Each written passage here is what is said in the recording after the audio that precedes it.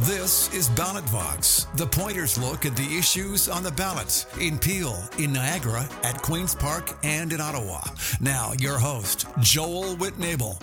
Hi, everyone. Today's episode, we're going to be talking about the protection of children.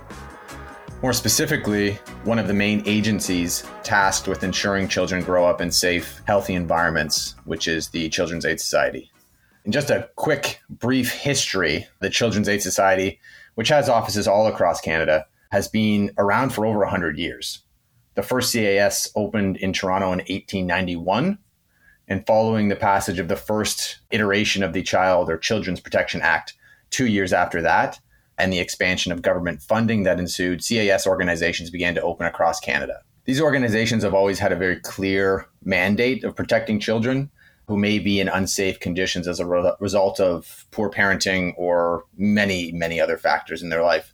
Today, this mandate has slightly evolved into one that isn't just about protecting children, but one that also is focused on supporting the growth of healthy families and ensuring that children can grow up in the home with their parents, but in an environment that is safe for them. Unfortunately, in Peel, the ability of the local CAS to carry out this mandate has been put into serious doubt over the last few years.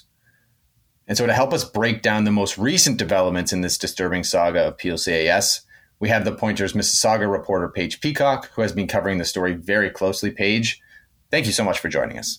Thank you for having me. Paige, we just ran a great piece of reporting from yourself on fairly disturbing lawsuit that has been filed against the local CAS, the most recent in a long line of sort of disturbing stories that have come out of this organization in the last few years. But can you tell listeners what is going on right now, and what is this troubling statement of claim that was just filed, and what does it expose?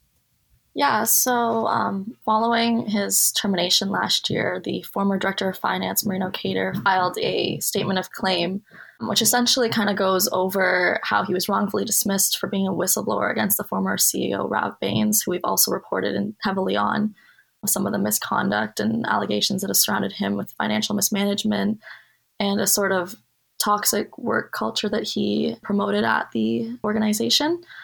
And so in his statement of claim, which is very lengthy, Cater alleges being used as a scapegoat for Bains' wrongdoing, as well as several other allegations pointing towards additional financial mismanagement that wasn't previously revealed in other reporting that we've done.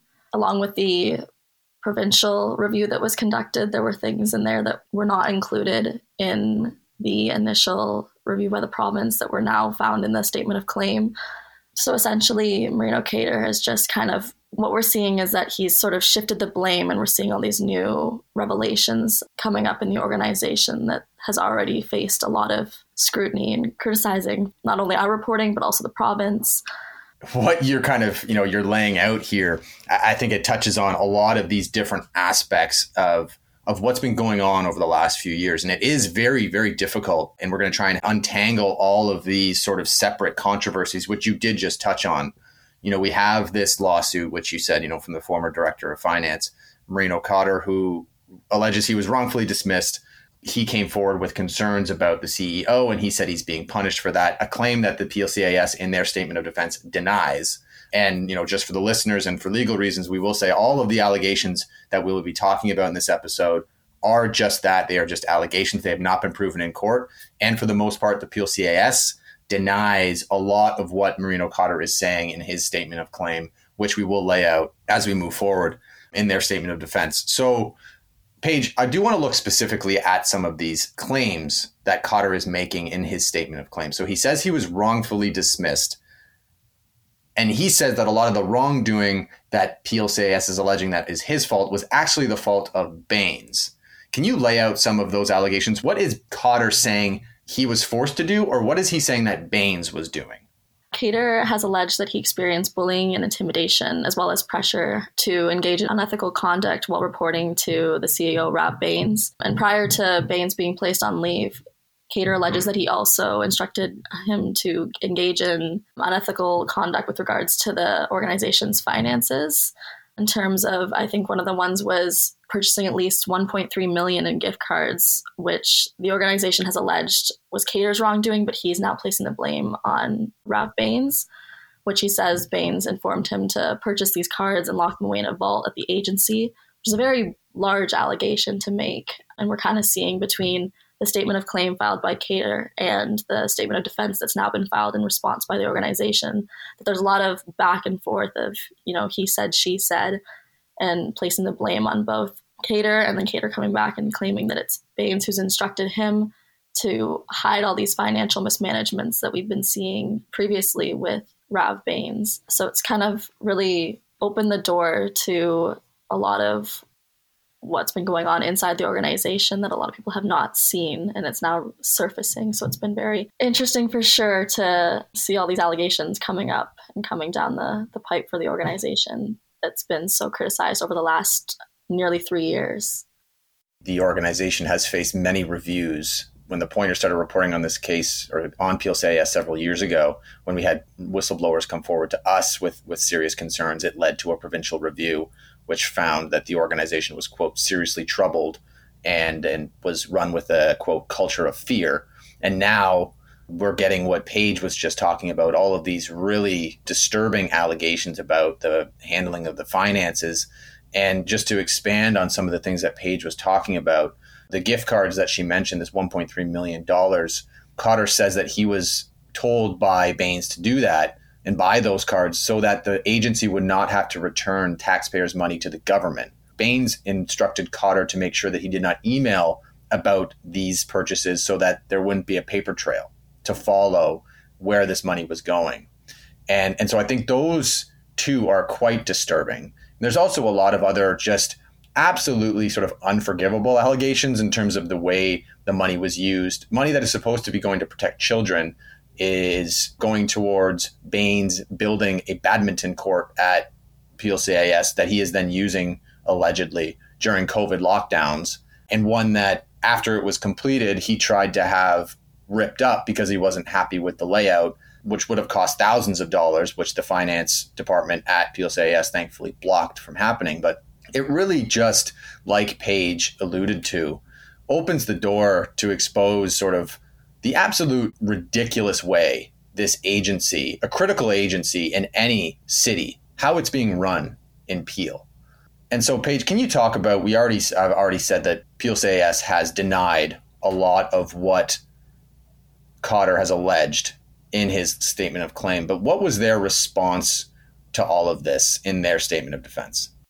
In the organization's statement of defense, the organization addresses some of the allegations that Khader's brought forward against Baines, which they have denied all the allegations that have been presented against the organization by Khader, and they've also claimed that Khader is the one who engaged in the wrongful acts of ranging from conflict of interest and theft and fraud, as well as breaching the obligations that he owed PLCIS, the trust that was put into him, and to protect the resources and funds that have been, earmarked for vulnerable children and families. I mean, the basis of Khader's claim is that he alleges he was wrongfully dismissed under all these different factors that we're seeing come forward. And the organization, of course, is denying that he was wrongfully dismissed and then alleging that this significant financial wrongdoing is on his behalf, and sort of shifting those allegations that we see come forward in Khader's statement of claim towards essentially deflecting it back on him, and claiming that the former employee was the one who misappropriated, the approximately $1.3 million in the organization's funds. And that also includes, in their defense, they say that was through, submitting fictitious receipts, falsifying online invoices, and then also requesting reimbursements for purchases that he either returned or canceled, and improperly disputing gift cards as well. So, these are a lot of very serious allegations, and it's a large amount of money for an organization that is meant to, this is taxpayer funded, and they're meant to protect the most vulnerable population. So yeah, essentially, the organization's made a lot of allegations back and deflect the blame back on Khader in their statement of defense. Yeah, and I thought that it was interesting. Typically, the statement of claim is filed, and then the statement of defense picks apart the allegations that are made in the statement of claim to either disprove them or push back against them. And this case is particularly weird, because what Khader is alleging is a lot of allegations against Rav Baines. And Rav Baines has not responded to these allegations. The Pointer reached out to him for our coverage, and he did not respond. So we're not sure where he stands on all of this. But we have a statement of claim which lays out that Cotter was wrongfully dismissed, saying that all of the wrongdoing was Baines' fault. And then we have a statement of defense, which really doesn't address a lot of the claims that Cotter is making against Baines. You know, the PLCAS in their statement of defense admit that a lot of the claims that he is making are, quote, serious, but they don't address the majority of them in terms of providing evidence to disprove them or say that the PLCAS denies that that's the case. That on its face is, for one thing, very interesting. The other factor here, and what PLCAS is saying, is that Cotter's making all of these allegations against Baines. And what PLCAS has come forward with, saying that those allegations aside, it doesn't take away from the fact that what PLCAS is alleging is still existing against Cotter. All of these charges that they say he did in terms of the fake receipts, the false expense claims, I think the total that they allege the organization lost as a result of him is $1.3 million. So essentially, we have all of these allegations against Baines. We have all of these allegations against Cotter, and they're all being thrown at the wall in these two, the statement of claim and the statement of defense. And the reader and the journalists and the media are left to try and pick apart what is actually happening within this organization, where clearly there has been a complete breakdown in leadership. And if even a modicum of what any of these allegations that are being made are true, it speaks to a complete lack of accountability for an organization that receives a lot of taxpayers' money.